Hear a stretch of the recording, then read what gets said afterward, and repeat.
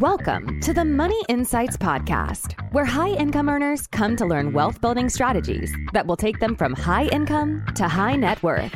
With your hosts, financial and wealth-building experts, Christian Allen and Rod Zabriskie.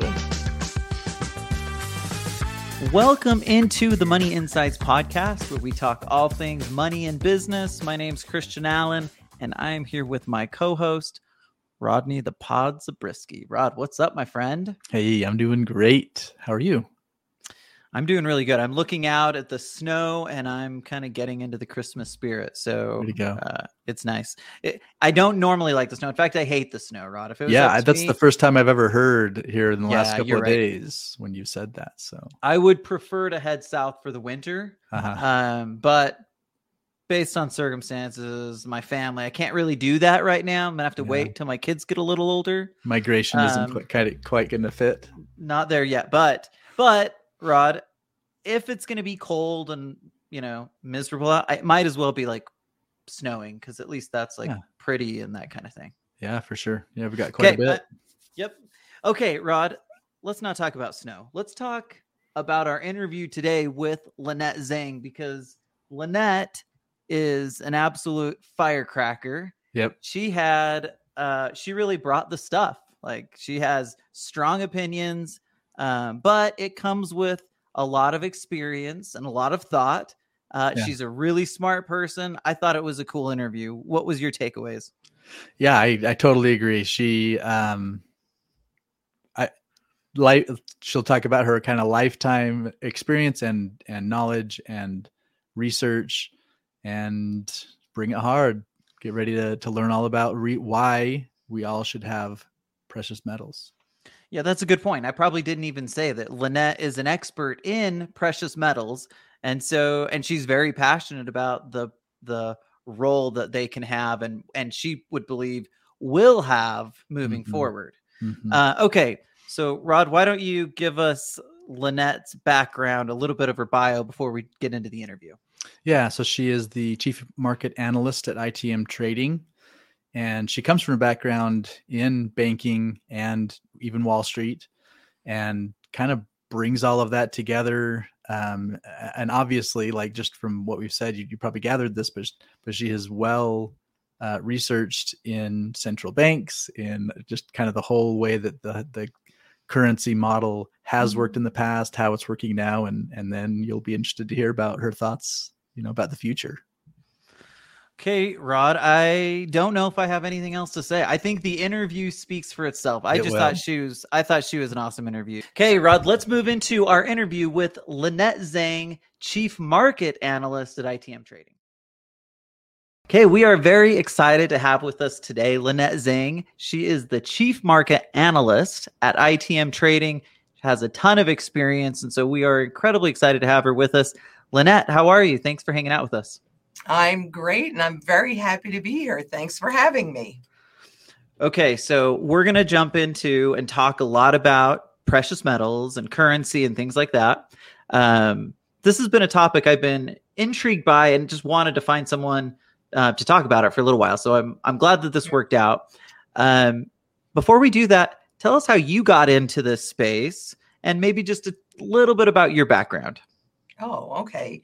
Well, I've actually kind of been in this space pretty much my entire life because my uncle was a major antique dealer up in New York. And so he taught me how tangible assets move from undervaluation to overvaluation to fair valuation, et cetera.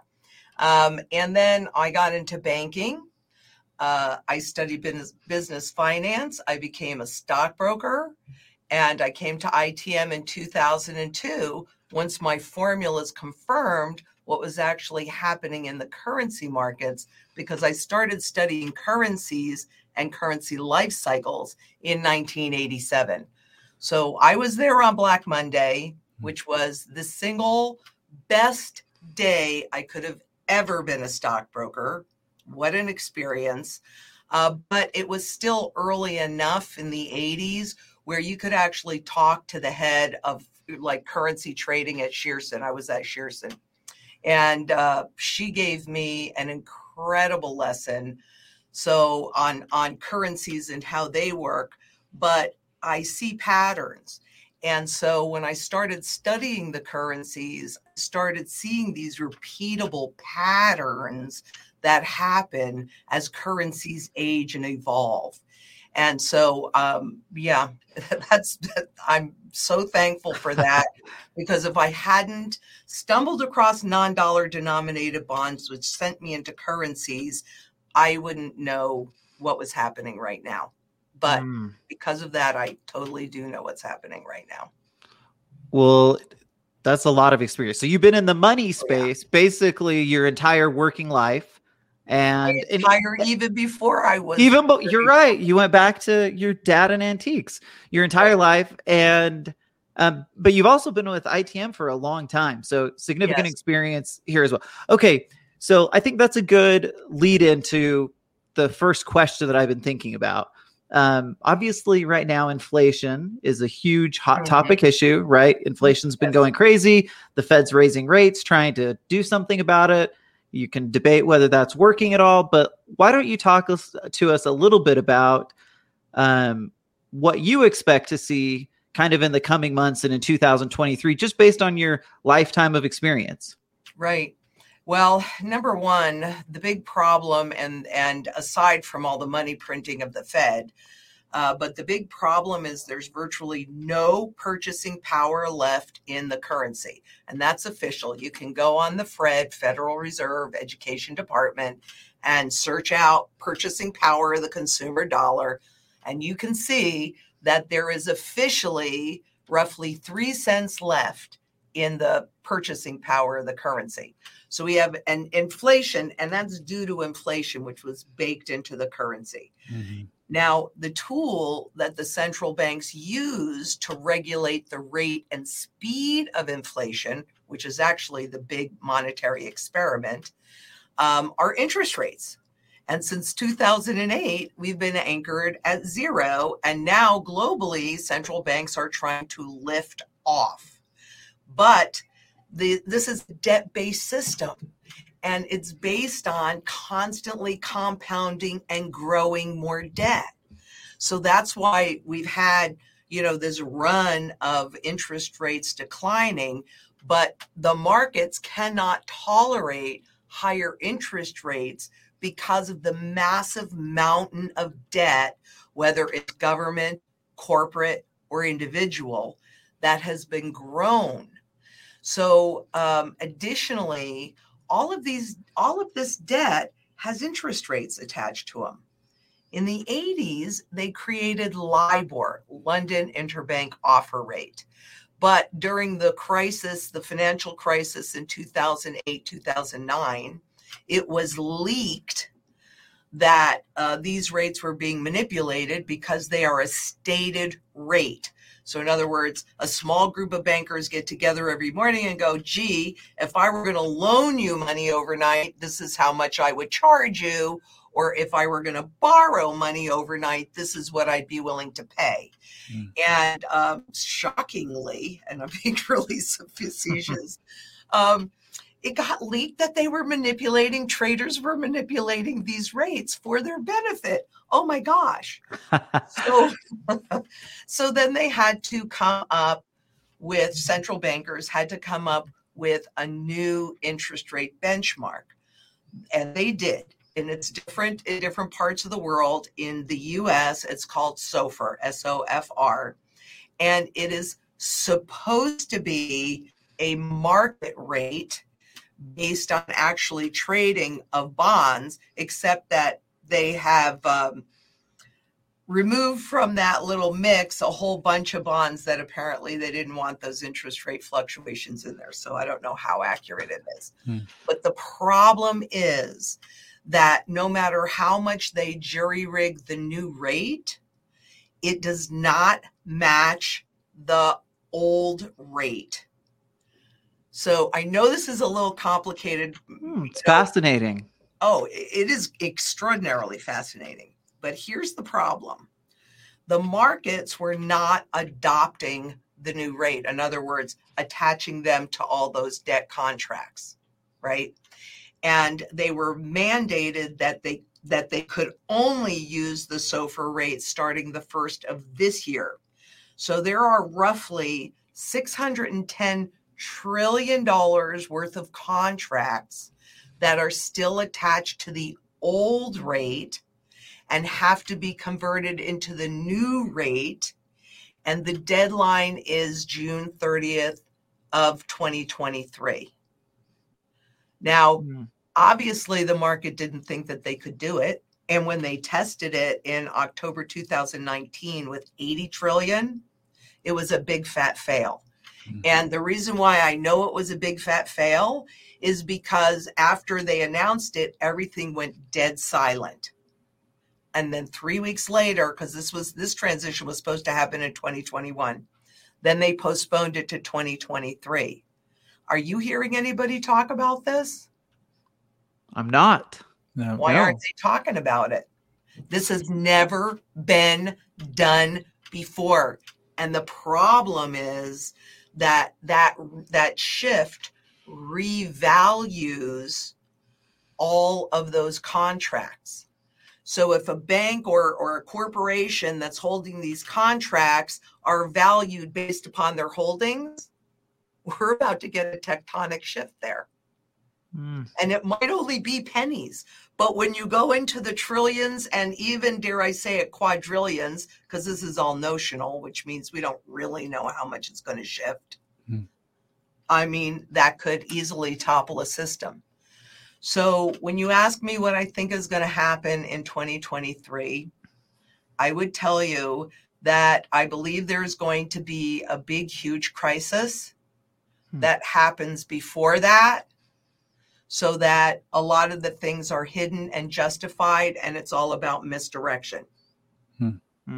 I like the boldness. I like it.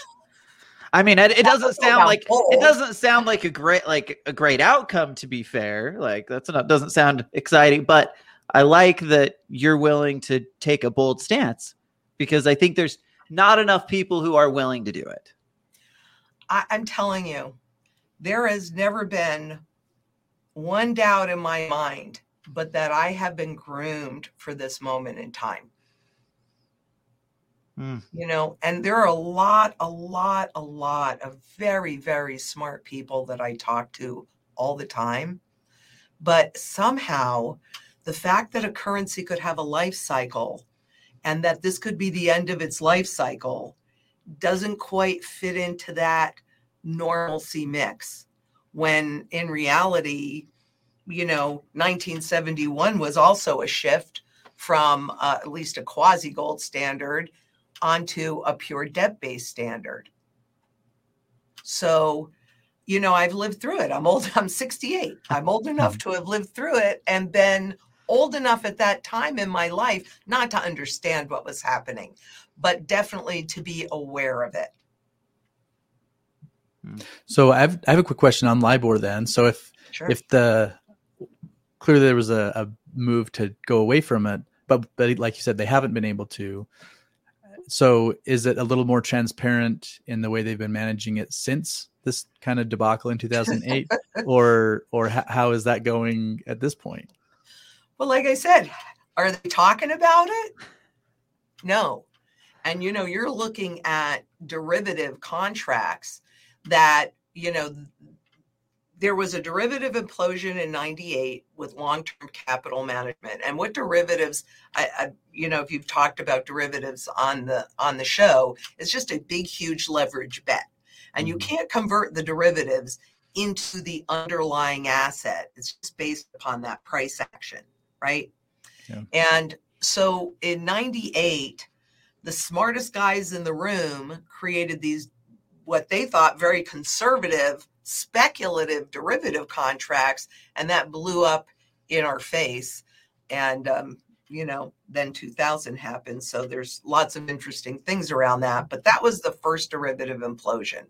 And Wall Street and the central banks saved the world. So people don't even know that happened.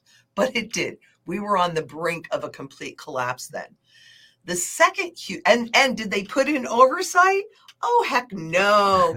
The markets will just manage themselves. Don't worry about it. And then After that, we had the run up to 2008, and that was the second derivative implosion based upon mortgages, but derivatives. And, did they really put a lid on that? Oh, no. So we've got a whole bunch of derivatives that were created between 98 and 2008 that are called legacy derivatives that can never settle because they're between like two entities. And so they just have to keep feeding the beast so they stay floating. But that was the lesson really from 2008. But just keep in mind, they're still out there and they can never settle. It's impossible. Now we've grown more derivatives, but what they did was they came up with accounting fixes. And that really started in 2013 on netting and compression. So what that makes it do is it look a lot smaller than it is, and it actually hides it's like an iceberg. We can see a little tip of it, but most of the danger is hidden underneath the markets. And the Bank for International Settlements just came out with a report on December 5th on something like the $85 trillion, which is simply a guesstimate of hidden dangers in the foreign exchange markets. So that's just one of them. So, and they're quite concerned about it. And frankly, so am I. So we have to have a huge crisis to shift into the new, well, really social, financial, and monetary system, an economic system, because we have no purchasing power left. So we got to attack principal, which is coming up. That's what negative rates are about. I mean, they've been around since 2009, but and they didn't work, but let's do it some more. Let's create these CBDCs and we can just have our finger on the pulse and change it second by second as it's warranted. Oh yeah, that makes me feel, this is why I own gold and silver. Physical in my possession without any counterparty risk. Yeah, so let's go there because well, let's talk about the digital though, because there are many movements towards that. You mentioned the CBDC. Obviously, that's a thing, right? In many countries already. It's a thing. and then even the decentralized side of digital. So let's talk about that. Compare those two and kind of talk to us about your thoughts as it relates to digital currency. So are you referring to the difference between the private cryptocurrencies? Yeah. So let's say, Bitcoin as an example against the CBDCs. Well, I don't have a popular opinion on this, but I certainly do have an opinion on this. All right. We're ready. We're excited. Okay, here you go. Well, actually, I've been following Bitcoin since it was $7 a coin. Yeah. And so early in its career, I do not think that it was a coincidence that it came out in January of 2009 and quantitative easing came out in March of 2009.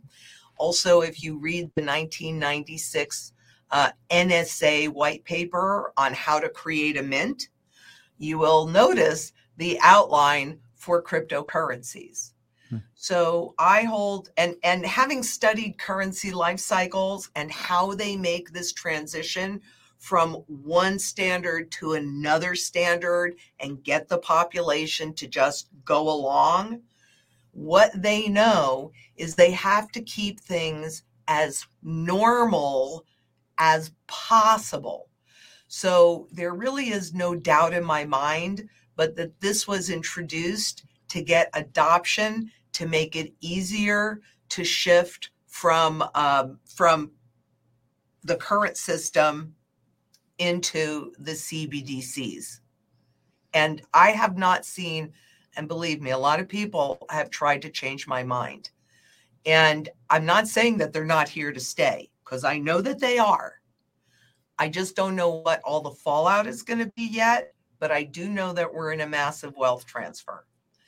Now, we just came out with the digital dollar, even though the Fed says they have no intention, they don't have this on their blah, blah, blah garbage, garbage, garbage. Their job is perception management, to keep you thinking in the way they want you to think so you move forward in that way. But we've gone from a complete shift in money. So when you're talking about original money, physical gold, physical silver, if a government wants to tax you on this system, you know about it and you don't like it. So they needed to slowly take us off this system, which actually put the power in the public's hands. Because if you did not like what the government was doing, you would just go into the bank with, I don't have it with me, but a $20 bill and walk out with a 1 ounce gold coin. And then that created restrictions. So this is labor-based and savings-based. It's a commodity money that's used across every single sector of the global economy. That's why it's never gone to zero, okay? And like I said before, right, the way tangibles run, you know, from undervaluation to fair valuation to overvaluation to fair valuation to undervaluation in a trip, you know, in a constant figure 8. So this is private. You hold it, you own it. It runs no counterparty risk. They transitioned us into Federal Reserve notes, which are debt instruments, right? And in that way, once they started controlling the interest rates, they were able to, you know, they got us first. We had gold certificates and silver certificates, right? Well, you could go into the bank and exchange them. Then they gave us Federal Reserve notes, took away our ability to exchange it.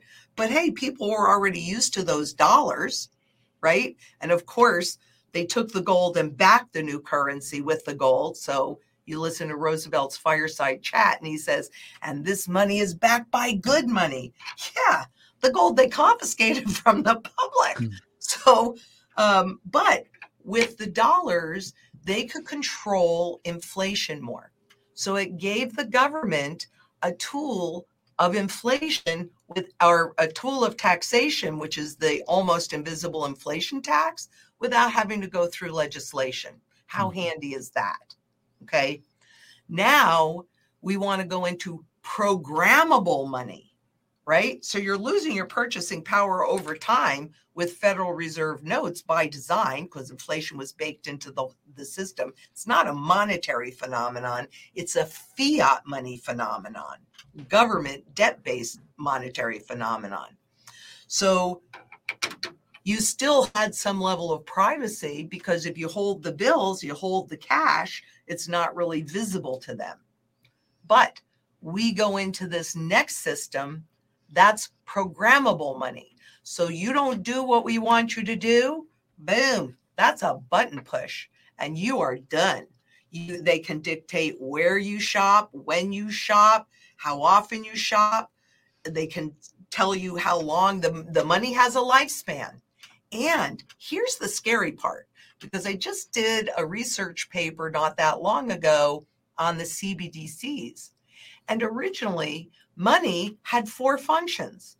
It was a tool of measure, a medium of exchange, a short-term store of value, so you're fairly paid for your labor, and a long-term store of value, so that no matter when you use that money, you're being fairly paid for your labor, because that's what money represents, right? Yeah. Well, I can't tell you when they did this, because I was shocked that they didn't. I couldn't find out exactly when this shifted. So they scrubbed all their data. But they took away the long-term store of value. Of course, anybody that uses dollars knows that they buy less and less over time, right? So at least it's more honest. But when they come into the CBDCs, they are scrapping the short-term store of value. This is from them. This is not my opinion. This is from them. Because when you make that deposit of your paycheck into the bank that's already trading at negative rates because they pushed that button because they want you to spend. So now you're not even going to be short-term fairly paid for your labor. And money will simply be, if they have their way, will simply be a tool of measure and a tool of barter.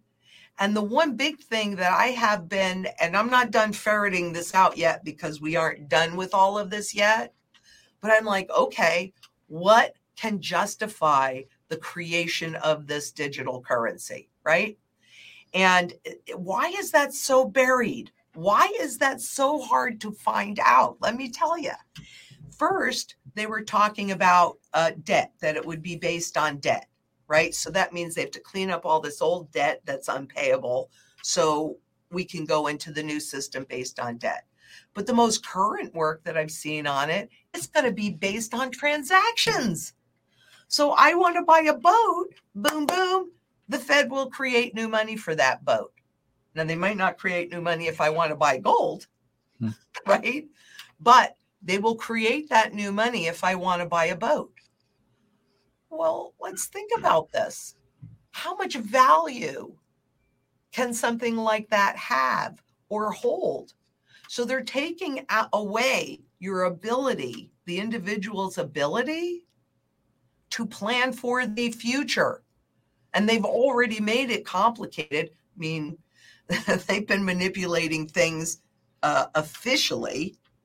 It was long before this, truthfully, but officially since 1948, we have officially been in a series of financial repression that forces people to go out and take more risk if they want to maintain their standard of living because of the inflation that is built into the system.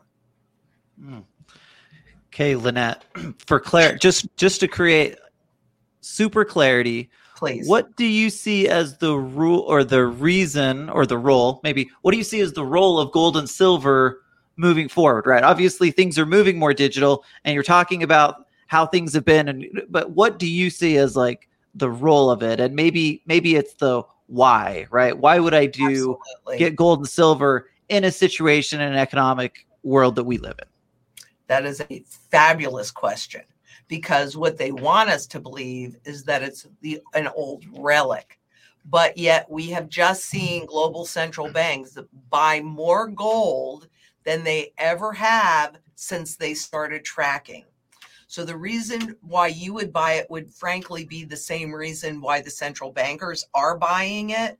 And it's so that you maintain your purchasing power, and therefore you maintain your choices, because this truly is decentralized. And according to the Bank for International Settlements, central banker, central bank, this is the only financial asset that runs zero counterparty risk. It is also a proven inflation hedge.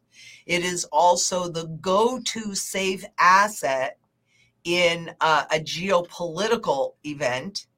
And here's my favorite one. Gold held at home runs no political risk. So you do this to be out of the system that is collapsing. And I don't care if the stock market goes to the moon, the real trend is the purchasing power. Because if you look at Zimbabwe, you can be a billionaire and you can't afford 3 eggs, right? So it doesn't matter how many pieces of paper or nominally what that number looks like. It matters what you can do with this. And this ensures your purchasing power because it has the broadest base of buyer, simply because it is used globally in every single sector of the global economy. So when you're going into a fight, what do you want to go in with? One weapon or an arsenal? Here's your arsenal. Here's your arsenal. Okay. I like it. Okay. I have a couple questions. I'm going to change up the order a little, Rod. So I think it makes sense, since we're on this topic, to talk a little bit about, and you've obviously been hitting on this indirectly, but some of the reasons why the US dollar isn't as strong as they would lead us to believe. Well, the reason is because we're at the end of the life cycle, right? when you hear them talk about a strong dollar, it's in relative terms. So it's one fiat currency, government debt-based currency, against another government debt-based currency. And recently, when they raise the interest rates, so when the Fed raises interest rates, in theory, and sometimes in practicality for a minute, when they raise interest rate, that attracts buyers of the dollar and dollar debt because you're earning interest on that. See, so they poo-poo gold because gold does not have to pay interest because it's not a risk asset, right? But they raise those interest rates. Here's the problem, though. And so we're now in a period where the dollar is declining against those other currencies because as the world reserve currency and everything being in relative terms, it was costing other countries more because it's a little complicated actually, but we used to be in a we were in a tethered system, a pegged system from 1948 to 1971, where all currencies were pegged to the dollar. And then we were exporting inflation. And so what we're doing when we're raising rates now is we're actually exporting deflation. So it's not really it doesn't matter how many of those dollars you have. It matters what you can buy with it. We are at the end of the currency's life cycle. They have virtually, and I mean, really, everybody should. If you said to me, okay, you only have one chart to work with, and I like my charts because I think it makes it very visual what I'm trying to say. But if you said only one, it would be that purchasing power chart because it says it all. So why? Because we're at the end of this currency's life cycle. That's why. And they have to burn off this unpayable debt. And so if they can make this currency work, and this is part of the strategy, I mean, it's genius, and it works for individuals too. Who's bought a house? And when they first bought the house, like, oh my God, those payments, and oh my gosh, am I going to be able to do this? And then after some time goes by, because of actually your wages have inflated, hopefully your wages have inflated, things have shifted. Now it's not so much to take care of that debt, right? Mm-hmm. So it's the same thing for the governments too. And what they do is they repay that debt with dollars that have less and less value, but they don't ever really repay it because otherwise that's QT. That's taking the money out of the system. So it's really that's the problem. The system is based on constantly compounding the debt. And in fact, I think it was like 2009. I could be off on those dates a little bit, but I did a study because at that point, if you look at the deficits, we were running at about, and this was after the great financial crisis and all the money they pumped in, and we were running at about $1 trillion deficit. But yet we were servicing 13 trillion in debt. Now it's 31. But I mean, at that time, it was about 13 trillion. And I thought to myself, well, because the deficit's supposed to be based on the difference between the income and what they're spending. But if we've been maintaining pretty reasonably well, a little bit of deficit, this was a massive deficit, and we're servicing 13 trillion. What is that? Well, you can go in and look at all of that data. And what I discovered, and I sent it to an accountant friend because I am not an accountant. So I just wanted to make sure that I was looking at it correctly. And when you look at the income and you look at the expenditures, what I saw was that we were actually compounding interest because we were not paying all of our debt, but we were having to pay the interest on that debt. Now, they only do that annually because they don't really want you to know. So, but for an individual, if you don't pay all your credit card and you have interest that starts to go into your principal balance and you do that every month, what happens? Now you're just paying interest upon interest upon interest. Yeah, it's compounding. So, yeah, I mean, it really is not rocket science. And it's pretty obvious when you look at the data, not my data, their data. That's why they call me Data Gal. I like it. Okay, so then if kind of going on back to the precious metals, if this is kind of the safe haven hard asset world, and Christian was mentioning to me he'd seen a podcast you did where you were talking about how to buy gold and silver the right way. So that would imply that there's a wrong way to do it. So talk to us about the right way. Well, the right way needs to be about you. That's the right way. So you want to establish, okay, what am I trying to accomplish? It could be to sustain your current standard of living. It could be, and that should be a foundation for everybody, quite honestly. Beyond that, it could be to grow your wealth base. And beyond that, it could be as a legacy for your heirs, which happens to be very important to me because I have children and grandchildren and ultimately, hopefully, great-grandchildren. And so based upon the repeatable patterns that happen 100% of the time, over 4,800 times where this has happened, even though I can't guarantee tomorrow, I'm thinking if we're doing the same thing, the most likely outcome is we're going to get the same result. So using all of that data, what we do is we have a strategy that I frankly created for myself before I even came to ITM. And we tweak it based upon your goals, your circumstance, what you have to work with. And so it's the right tool for the job. Because I can guarantee you I have hung pictures using the back of my shoe, right? And it can work. However, if I've got a hammer, it just works better, faster, cleaner. So the right way is to put your goals first and then build the portfolio based upon that. Okay. Makes sense. And I want to talk more about precious metals as a part of our personal financial world. But before, I want to get another clarification. We've touched on a little bit, but can you just hit on the difference between gold, fiat money, and central bank digital currencies? Well, yes, because gold, again, no counterparty risk. It is truly decentralized, and when you have it in your possession, it is invisible. Like this, you're looking at this coin. I'm holding it, but the system does not know about it. So it is truly private, and I can use it wherever I go. And it's a great way to hold a lot of wealth in a teeny weeny package. Now you talk about the fiat money.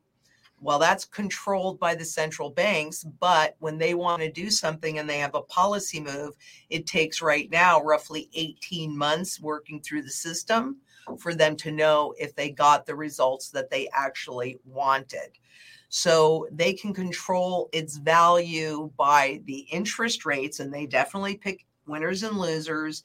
And you and me, the public, we are the last ones to get it when it has the lowest level of value. Everybody around the central bank, so the corporation banks, they get it first. Then the government gets it. Right. And by the way, those corporations pay less interest on it than we pay. Right. But hey, we're taxpayers, so we can pay that interest. And it ultimately loses 100% of its value. There is not, without exception, there is not one fiat currency that has ever survived the test of time. Right. So understand it's got inflation in it.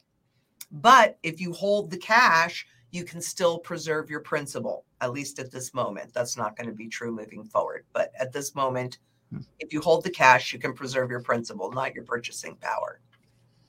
Going into the CBDCs, that gives them immediate, and this is their words, not mine. It gives them immediate the ability to modify their policy moment by moment. And they can control, since it's programmable, they can control everything about it. If you don't like their policies, and you are verbal, they can push a button and cut you off. We kind of got a little snicker snack of that up in Canada with the trucker strike, right? And social scoring, that makes that so much easier, social scoring, so that you're at different levels, what have you. So yeah, I don't like the CBDCs at all. Not at all. I might also say that I think that if you think about it, the people that buy cryptocurrencies and are attracted to that area have the same kind of mentality as the people that buy gold and move into that area. So I don't know. It is just a possibility that the cryptocurrencies came out to divert the money that would have gone into gold and really been out of their possession.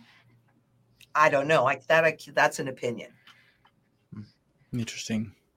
It is interesting, isn't it? Yeah, because now it gets us to, and I don't know how deep you want to go into your formula, but just, the question becomes like how much of a person's net worth does it make sense to have in precious metals?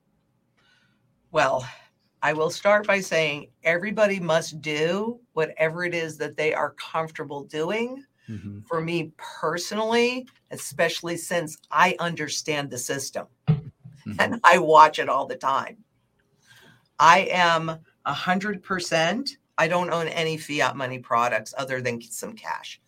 I am 100% in the physical. That has not always been true. I don't anticipate that always being true in the future. But at this point, because I seriously am crystal clear on where we are in this trend cycle and what's going to happen, the most important thing for me is to, maintain my wealth and actually even grow it and secure my standard of living. So it isn't just metals, but, look at how you live your life. And we got a little snicker snack of that back in March, April of 2020, right?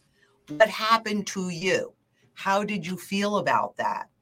There was no doubt in my mind in 2008 that the system died. And so I was living in a little 2-bedroom condo, getting ready to retire. And I was going to travel, go someplace, stay there for 3 months, learn how to cook their food, learn how to do their art, whatever, and have a nice little life like that. Just close the door of the condo and off I go. Instead, when 2008 hit, I bought a property. It's just a half an acre, and it's in dead central Phoenix, but it's big enough for my children. I mean, not now because they have kids and all of that, but at the time, and I am not a gardener. But I have become an urban farmer to grow food, because food becomes the single biggest issue for people during these transitions. And you might see globally that food has indeed become a big issue. It'll be an even bigger issue. So I converted my little half acre into an urban farm. Originally, my goal was to feed 20 people, but now I think I could probably feed maybe 100 people with it. So it's food, water, energy, security, barterability, which for me is silver, although anything physical and any talent you have is also barterable. Barterability, wealth preservation, which for me is in gold, community, because one person cannot do this all by themselves. And actually, that's why I'm here today, because this is community, and shelter. Those are the things that we all need to secure a reasonable standard of living, because I can't give you a lot of guarantees, but I'll give you this one. Everybody's life standard is about to change. And even me. And then in 2020, I'm walking around my property thinking, oh, thank goodness I did this, because I didn't suffer from any shortage in the grocery stores. I have chickens, I have ducks, I have, plenty of plants and fruit. And so I was good. But then there were riots right near my house and right near my children's homes. And I thought, there's my whole security. So it took a while, but I found a bug out location. I've got 41 acres on the top of a mountain, and I'm actually building a fully sustainable little community up there. Very cool. Lena, are there any other asset classes? I mean, obviously you love precious metals. Let's say that someone has that part in check, right? They've got some precious metals on tap. What other investment asset classes would you recommend, or do you think could make sense based on, I shouldn't even say that, could make the most sense based on where you believe the economy is? That's it. So, I've been a banker. Precious metals are bust. I mean, here's the thing. You want to buy real estate now? You want to catch a falling knife? I've done studies on what happens to real estate during these transitions. And globally, on average, 25 ounces of gold or the equivalent could buy an entire city block, buildings and all. So do I want to buy that now, or do I want to accumulate gold and buy it then? Because we are going to see those patterns, right? Do I want to buy stocks or bonds or ETFs or annuities or mutual funds? No. First of all, they're riddled with derivatives that are a time bomb that will explode. No doubt about it. This will be the third explosion. Plus, again, what am I going to do? Trade something? I mean, if I buy a stock, I can't go to that company and say, that's my brick, right? It's an intangible. I just can't. And people ask me all the time, well, what about gold miners? Well, okay, let's take a look at Ghana, who just imposed, they're not calling it a confiscation, but I would call it a form of confiscation.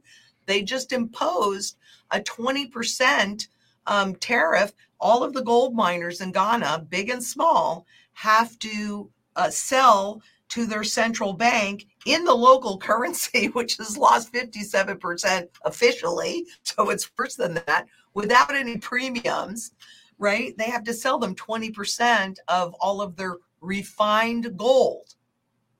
That's a confiscation. So, I mean, I've been doing this my whole life, and I have been groomed for this moment in time.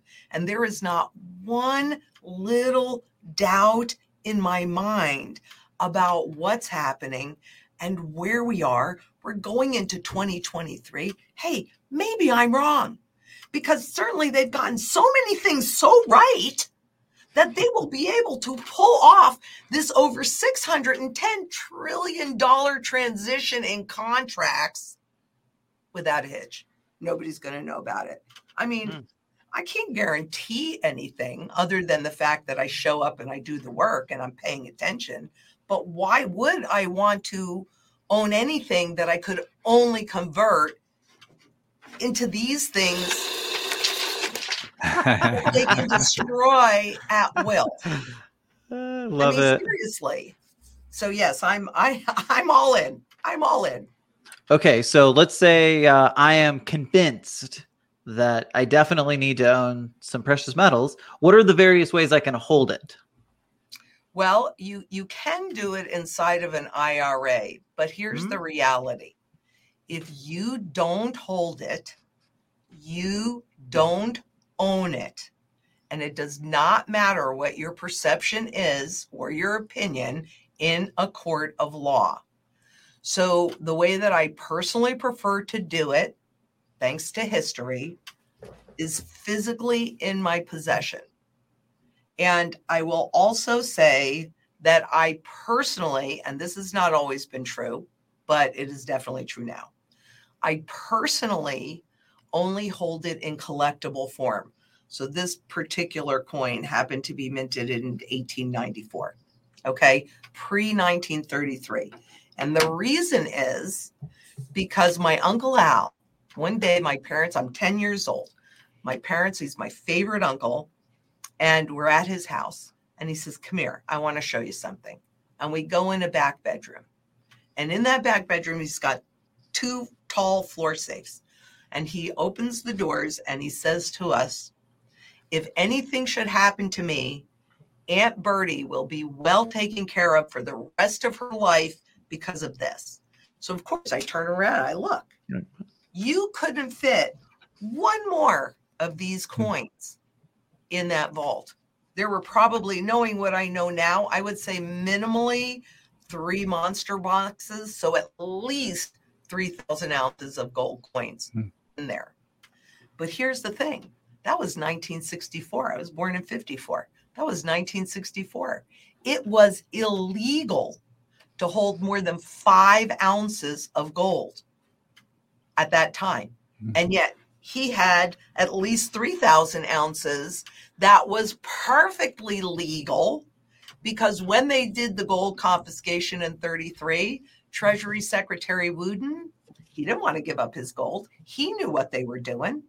So he wrote that little caveat in there and made these collectible so that he could, and his friends, those that knew about it, the public didn't realize it, but those that knew about it could continue to collect gold without oversight, because jewelers still could get their, and dentists, so other industries could get their hands on gold since it's used all over the place, but it had oversight. He didn't want oversight. So look, people say all the time, oh, well, they would never do that again. But historically, they have done it more than once in this country. And certainly globally, it happens all the time. It's happening in Ghana right now. It happened in India in 2016 when they converted, 90% of their currencies, they demonetized it. So I personally find it hard to believe that they've been confiscating your wealth since the day you were born, but they're going to stop right at the last second and go, oh, wait, no, you get to keep that. So I want to be in the category where the guys that write the laws or have the ability to influence those that write the laws can, and some of these coins go for $15 million. Well, I'm not spending $15 million on a coin. I don't have to, but it's in the same category. That's what I want. So everybody's got to do what they're comfortable doing. But I have lived and breathed this my whole life. And I didn't even remember that incident until one day when I was writing. And I said, if you were alive like I was in 1971, and then I went, oh, yeah. So there are reasons. You get enough age on you, you can look back and you can go, oh, that's why that had to happen. So talk to us a little bit about the shift in value of the minted coins compared to bullion. Do they move on a different cycle? Yes, they definitely do, because bullion is kind of tied to a degree, although there's recently been a decoupling, to the spot market. We've been trained that spot market is gold, right? They don't say spot gold, they say gold. So you get that in your head that, oh, that's gold. Why you would trust Wall Street, I have no idea. But okie dokie, they created the spot gold market to manipulate the price so that they could, even when they allowed you to hold it again, that you didn't want it. And that's what they do. So what happens in the bullion market, so that's just like a brand new American Eagle or Buffalo or even a Canadian Maple Leaf, anything like that, it kind of runs with the spot market up or down, but then that premium is going to shift based upon supply and demand. So you are going to pay a premium, and if there's greater demand like there's been, the premiums will get bigger and bigger. The same thing with silver. I mean, spot is somewhere around $24. But for this, and understand, this is not the area that I work in, so I could be completely wrong about pricing. But I think that this right now is somewhere around $35, right? And it has nothing to do that we don't make any more money because of those premiums. It is really a true supply and demand market. They can create as many spot contracts as they want, and they have. But in physical, there's just a limited amount. I don't care how much that is. It's just a limited amount, and all the gold ever pulled out of the ground can fit in an Olympic-sized swimming pool. That's it. So it's very finite. It's also recoverable. But with the collectibles, it goes on a different scale. So they're the same gold content, they're the same weight, they're the same all of that, but like MS62, Mint State 62, well, back in the day, these things were intended to go out in circulation. They were used as money, right? So they weren't thinking about the collectible market. They would have thrown them in a pouch. They would have stacked them. You know, they're not going to be that careful with them. And so there's blemishes on it. So when you hear someone say Mint State or you see MS, that means it has never been in circulation. Then that number afterwards, in this particular case, it happens to be a 62. Mint State runs from 60 to 70. So that would mean this has a lot of blemishes on it, even though it's never been in circulation. And the higher you go, the fewer the blemishes. I've never seen a Mint State 70. I have seen up to a 67, but they're very, very, very, very rare. Gotcha. Interesting. So therefore, these move by quality, which is that Mint State piece, and rarity, which there is. This is probably a higher pop coin, would be my guess on this. So the higher the population, in other words, the more there are of that particular coin out there, the closer it will move, kind of with spot. So that goes back to, well, how do you know what to buy, right? That's why you start with your goals, right? If I'm doing this for legacy, this is not what I'm buying for legacy. This is not even what I'm buying for growth. This would be something that I would buy if I want to pay off a mortgage, right? Or something like that. So you start with where you're at and then you build the portfolio to that. But the premiums just recently, let's see, when did I do that event? They broke out from a cup formation, which is an accumulation pattern. They broke out from a cup formation maybe, when was that, Edgar? Like 2 months ago, 3 months ago, something like that. So they've just decoupled from the regular market and gone on to new highs. And the ultra rarities, which is how you would track the people that get to write the rules or influence those guys, that broke out even longer, and that's just going straight up. So it means that no matter what you see on the spot market, you got to look at the physical market to know what's really happening. And the decoupling is already taking place. Okay, Lynette. So my experience meeting with thousands of people over the past 15, 20 years is that precious metals is a popular kind of doomsday counter, right? So from a practical standpoint, let's say that, you know, we have this major financial crisis and maybe my dollar isn't what it was worth before. Like from a practical standpoint, how do you think someone would actually use gold and silver to accomplish what they need to in that moment? Oh, that's a great question. That's a great question. The way that you would do it, it kind of depends on what's going out there. When a massive crisis happens, and and you first are in shock, you're going to go pretty local. That's why I said barterability. So for a minute, I mean, let's say there's a grid strike or something like that, you're going to have to be really local. So some of this bartering could happen directly between two people. You've got apples, I've got silver. I'm going to trade you my silver for your apples because it's universally accepted.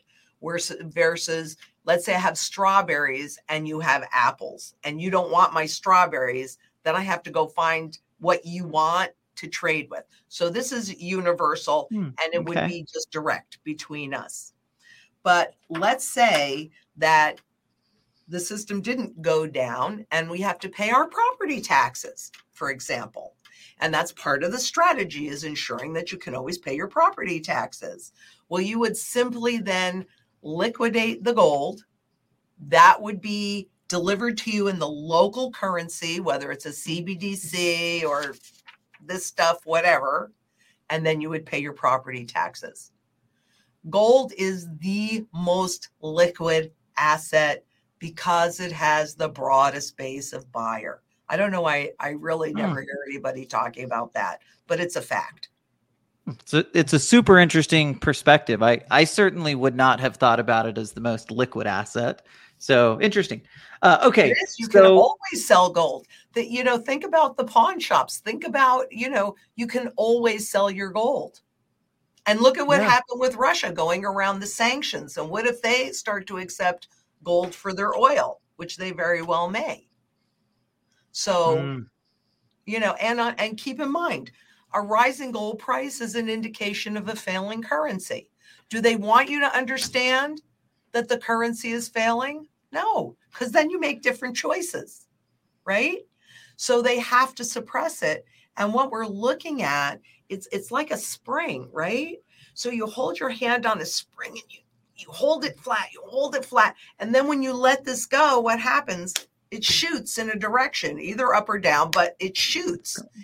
And what people really need to understand is that when we go into, there's no doubt in my mind, and I hope I'm wrong, but I don't think I am, because this is what history tells me, is that we're going to end up in a hyperinflationary depression. And when the public loses all confidence in the currency and the current powers that be, what they will do is they will do some overnight resets. Where if you have, the most on average is 1,000 to 1. So if you have $1,000 in the bank, you go to sleep one night, the next morning you wake up, you have one, right? $1. So, but what they do in those overnight resets, they take this crap that has no intrinsic value and they revalue it against this, which is all intrinsic value because of its broad use. And then you see it start to go toward its true fundamental value, which is somewhere at this point north of $15,000 an ounce. Mm-hmm. So at 1,800, 1,900, 5,000, 10,000, it's a bargain. Why do you think the central banks are taking advantage of it? They're manipulating the price down. Not that it matters to them, because they got this, right? They can create as much of that as they want. FYI, if you're not watching this, Lynette is literally printing money on our show. I'm playing central banker. Playing central bank, printing money. Okay, before we let you go, Lynette, two quick questions. One, how do people get more educated on some of this stuff, right? Like you've talked about it. You've talked about a lot of the information and ideas that you're talking about aren't broadly spoken of. Where can people go to just get more information, one? And then tell us also how we can get in contact with you. So if I'm interested in doing something more with precious metals, how do I do that? Right. Well, number one, we have two, I'm at ITM Trading, as you said in the beginning of the show. So it's itmtrading.com.